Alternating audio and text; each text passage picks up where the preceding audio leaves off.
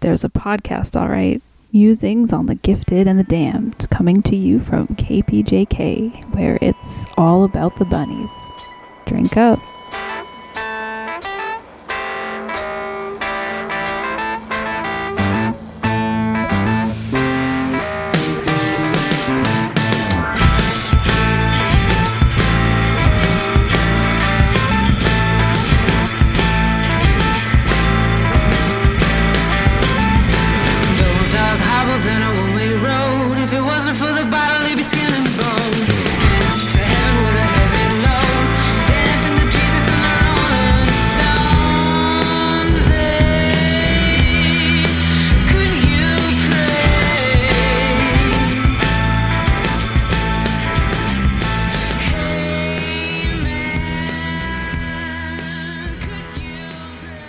Following episode we recorded in August of 2019, just as a practice to kind of get used to each other and each other's pacings, and we just sort of started rambling on about some characters. So this is part 1 of that conversation, and coming soon you'll get part 2 of that conversation. We do not introduce ourselves in it.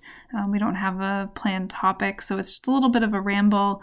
But it's a fun ramble, and then following part 2, you'll get Gordon Cole.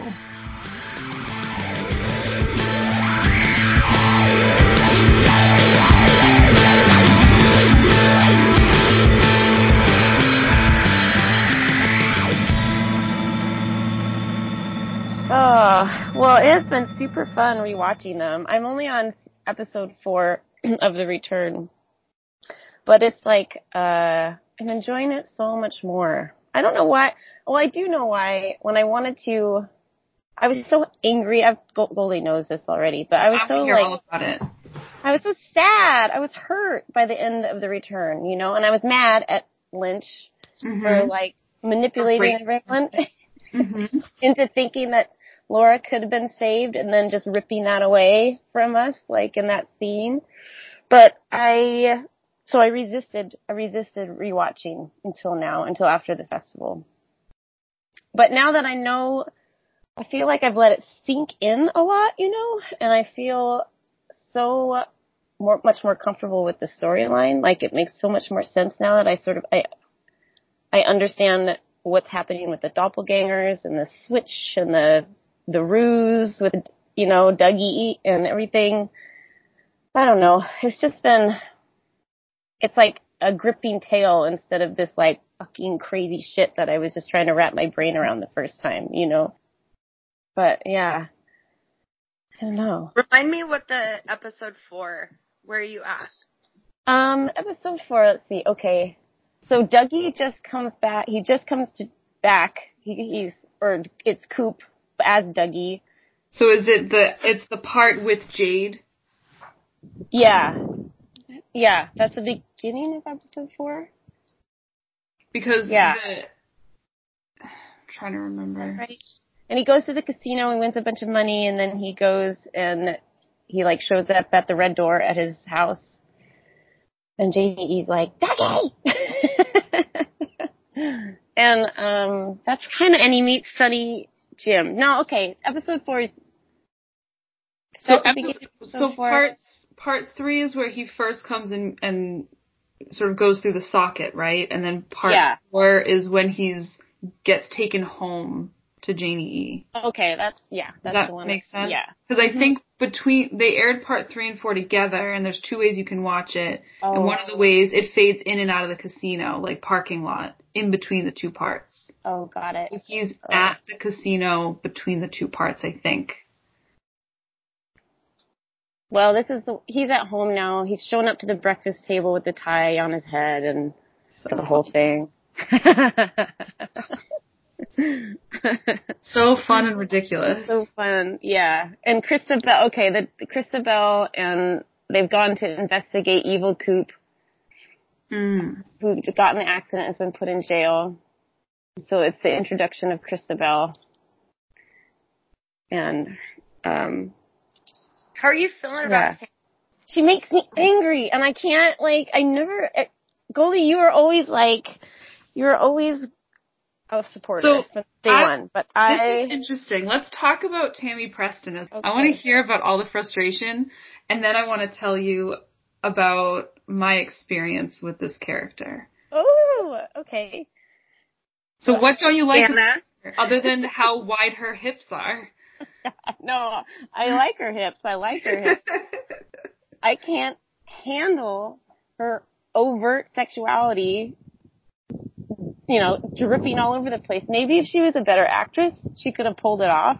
Okay, good question. First question for you, Jana. Is she a bad actor, or is David Lynch really bad at writing her character? Probably a little bit of both. He probably wrote her really one-dimensionally, because he's sort of a misogynist. You don't have to say sort of. I wasn't sure how that was going to go down, but I think that possibly, I was thinking about it today, I think possibly he wrote that character thinking she could be, because he has such an obsession with the 1950s, 1940s kind of look, the old school, kind of Pulp Fiction style, basic characters, and he probably wrote that character to fit that kind of naughty detective lady who's really smart. And it's not like I have a problem with overt sexuality in general. I love that French woman. Jesus Christ. That French woman, I can't wait to do an episode about her.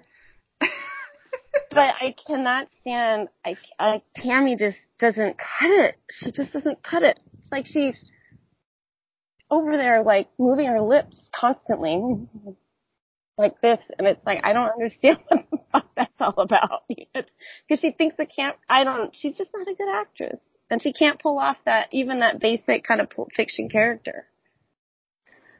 Is she the girl Coop? Because he's sexy. No.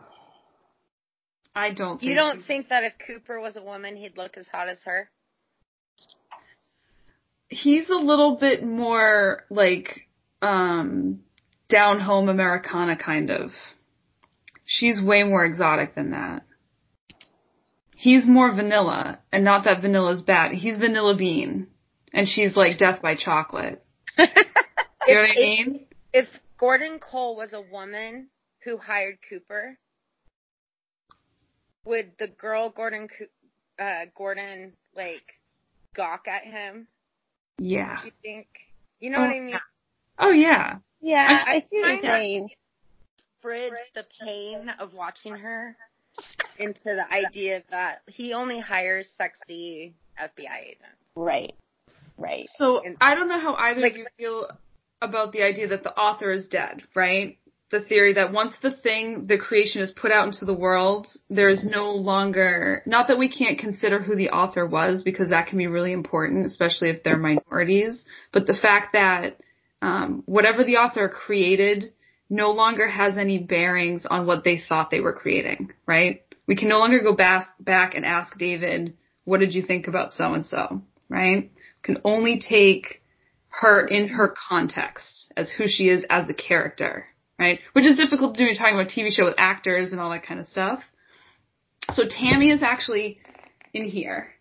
Is she? She shows up in Mark Frost's book, which to me means that she's both a Mark Frost and a David Lynch character. In here, she's super smart. She's really, really intelligent. She is super nerdy. She's Albert level intelligent. Same with this one, right?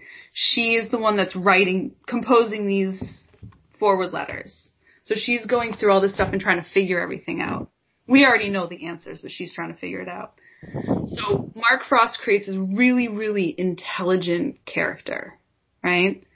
And then David casts this really flaming hot, charismatic, beautiful woman. And our culture has a really, really tricky time putting those two things together. Really difficult. And this is not the viewer's problem to solve. This is the creator's problem to solve, and they neglected to tie those two together. Really neglected. Yeah. I mean, there's lines where, you know, when he goes to see, sorry, everyone's name is escaping me, but it's David Duchovny when he goes to see her. Denise Bryson. Denise, yeah.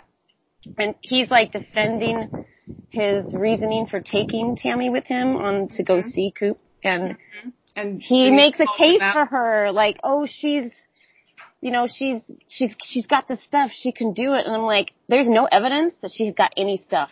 Like, that line doesn't have, there's nothing to back that up except that she's super sexy. And that's, it's, so what really put me off her character from the TV show was how smart I thought she was in the book.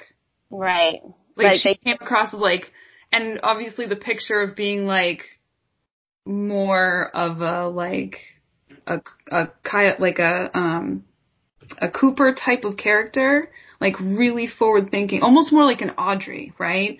Really go get 'em, really forward thinking, really aggressive with her detection, and she does discover a few things throughout the series, but nothing so bright that everyone else doesn't already know about it, right? So it's like she's being tested or trialed the whole time, instead of being allowed to be both sexy and intelligent.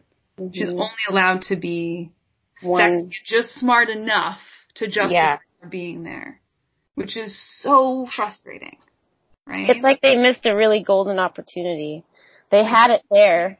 They could have let her play really smart and let her actually make some discoveries, but they didn't.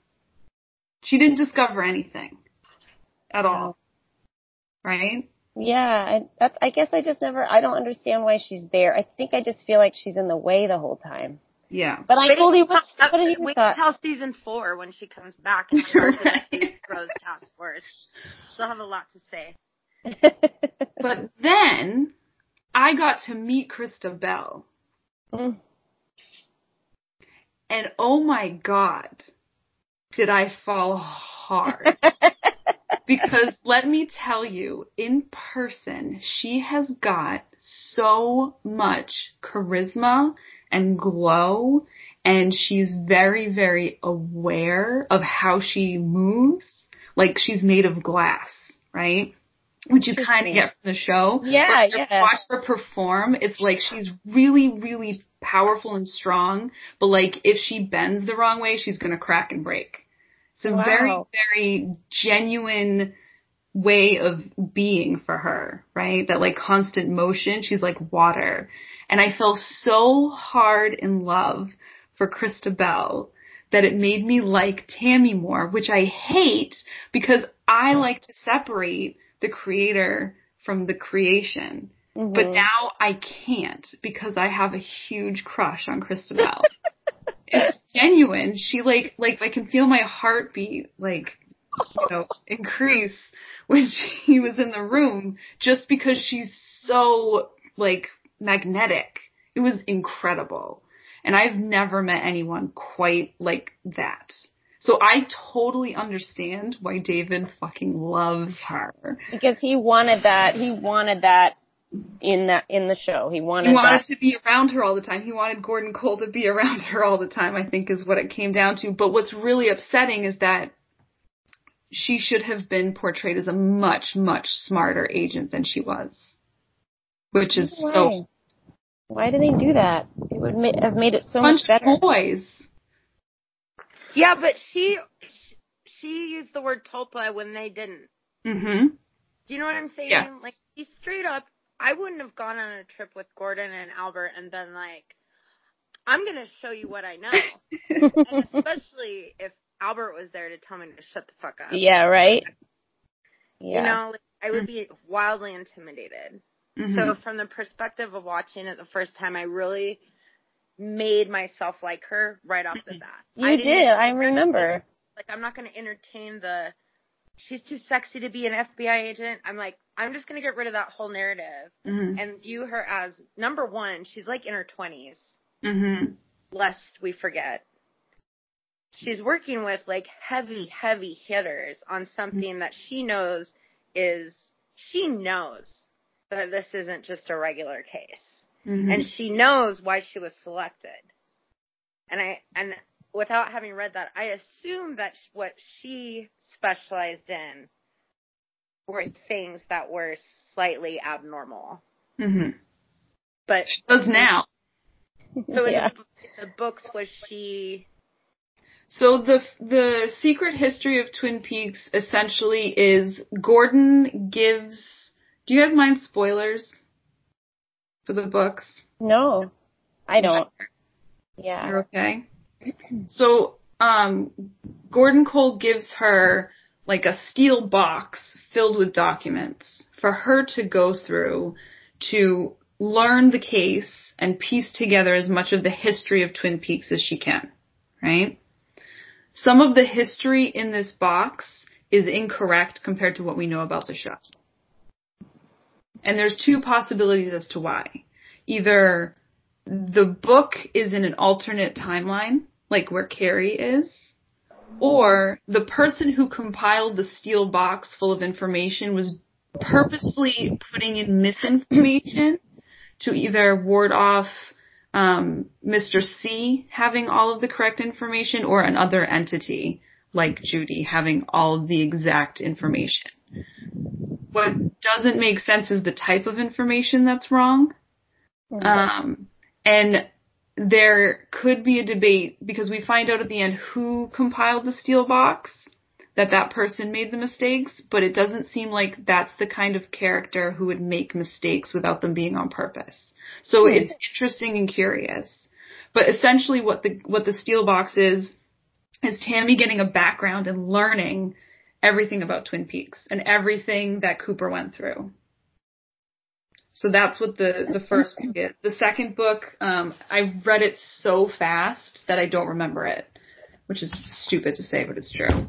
But it's again it's a file that Tammy Preston annotates and puts her final thoughts on at the end, where in her memory of everything that happened, the further away she gets from Twin Peaks, the weaker her memory gets. Because at the end of The Return, the end of season 3, Philip Jeffries tells them that, Gordon's going to remember these events and Cooper's going to remember the events, but no one else will. So Mark wrote in that she's actually slowly forgetting everything that she knew, which is interesting. So she's working really hard in the final dossier to actually remember everything that happened. And I need to reread it to remember who wrote all the pieces, because they might be from Gordon, they might be from the other author, but I don't remember. How are you feeling about the dossier, Goldie? I'm more interested in Katie informing me on this stuff. That's fine with me, because it's not canon. None of the books are canon, so they're not important when we talk about the stories or the characters to know what. But I like knowing it, but I like that Katie's the authority at this point. Yeah. Because my interest is not, as you both know, I guess, but to restate that, I just want what I have in front of me. And you made a really good point about, like, the author is dead. Mm-hmm. Like, I use him as a crutch when it comes to me trying to justify something when truly it's unnecessary. Mm-hmm. So if I really get rid of the creator and I'm only have the landscape to look at, that's going to be my formal stance, is going to be based on that. However, I love when Katie tells me about it, because then I don't have to. I can't wait to tell you guys about the Twin Peaks football team. Yes. Okay, so Jan and I were on the bus with this kid who told me, he was like, well, one of them has a really good audiobook because some of the actors read it. Michael Forrest does his own stuff. No, I need a little more Jerry in my life. You know what I mean? Like, I was like, that might be really fun. Yeah. What's confusing about the audiobook, though, is that Candy reads as Tammy. I know. What? Oh, they don't. It's confusing. That's really confusing. Yeah. It's kind of funny. And that Warden Murphy, remember Warden Murphy? You'll catch up with him in a minute, Jenna. He's the guy that keeps Mr. C in federal prison for like a day and a half. Oh. And then talks to he's got the thing with Mr. Strawberry and the dog leg and all that. Warden Murphy, that actor, is the narrator of The Secret History. So hearing his voice then in the TV show was like totally weird. Totally jarring. So they got some of the same, obviously like they did the audiobook around the same time they were booking different people. So it was kind of bizarre going and watching the show and be like, wow, Candy sounds an awful lot like Tammy Preston. Yeah, that's strange. But I'm happy to, I'll reread these and I'm happy to be the sort of, oh, but guess what? In the Secret History, this happens. Perfect. Because you do learn some cool stuff and there's some characters that, I've actually done a little bit of research on because they're like one-off characters who I really, really like. Who, when I say to most people who like Twin Peaks, they're like, who? Because it really just excites me. So, like, my brother and I have a working theory, kind of like Goldie, you have about Diane, about Toad. Because there's actually two Toads. It doesn't make any sense. What? And I know why in the real world it doesn't make any sense, but I'm trying to figure out a way that it makes sense in the reality of Twin Peaks. Do you remember Toad? You're not talking about episode 8. I'm not talking about the frog. Who the hell is Toad? Who the hell by is the way, Toad? Frogmoth's name is Marsha. From Ryan and Katie. Yeah. So the Frogmoth is hatched on the same day that the actress who played Marsha Brady was born. So she's called Marsha. Oh my god. There you go. Oh my god. Marsha. And I'm trying to find the page in here. So, Toad is in season 2, when M.T. Wentz comes to visit Twin Peaks. It's Norma's mom. Mm-hmm. So at the Double R, Hank is putting like tablecloths and flowers and stuff all over the place. And the DA comes in, Ludwig, and they both think that this guy might be the food critic. And there's a big burly trucker dude eating a cheeseburger. And Hank says, Toad, get in the kitchen, hide. And then a few seconds later, Norma goes into the kitchen, goes, Toad, what are you doing in the kitchen? And kicks him out. And he's in a previous episode as well, where someone just says, oh, more coffee, Toad. So they call this guy Toad, and it's the same. He's not even an actor. He was actually a producer. So that's in season 1 and 2, Toad. In season 3, there's the guy in the kitchen, the older gentleman, who, in both Fire Walk With Me and in season 3, is the same cook at the Double R. Oh. Right? And in The Missing Pieces, Norma calls him Toad. And in season 3, Norma calls him Toad. But he's an older gentleman who, in the reality of Twin Peaks, is the cook before Laura dies, and then the cook like 26 years later. But then there's another Toad in between who's younger, who may or may not be his son, but they don't look related at all. So I think this is a theory that I'm working on, so we can do an entire podcast just about Toad. Oh, God. He was also on the football team, the Twin Peaks football team, with Harry and Hank and Hawk. They were all on the same football team. Maybe Ed. I'd have to check that. Yeah, Ed was definitely on the football team. Was this something in the books? I don't remember them being on a... So there's one scene that Harry comments that him and Hank were on the football team together in high school. Oh, okay.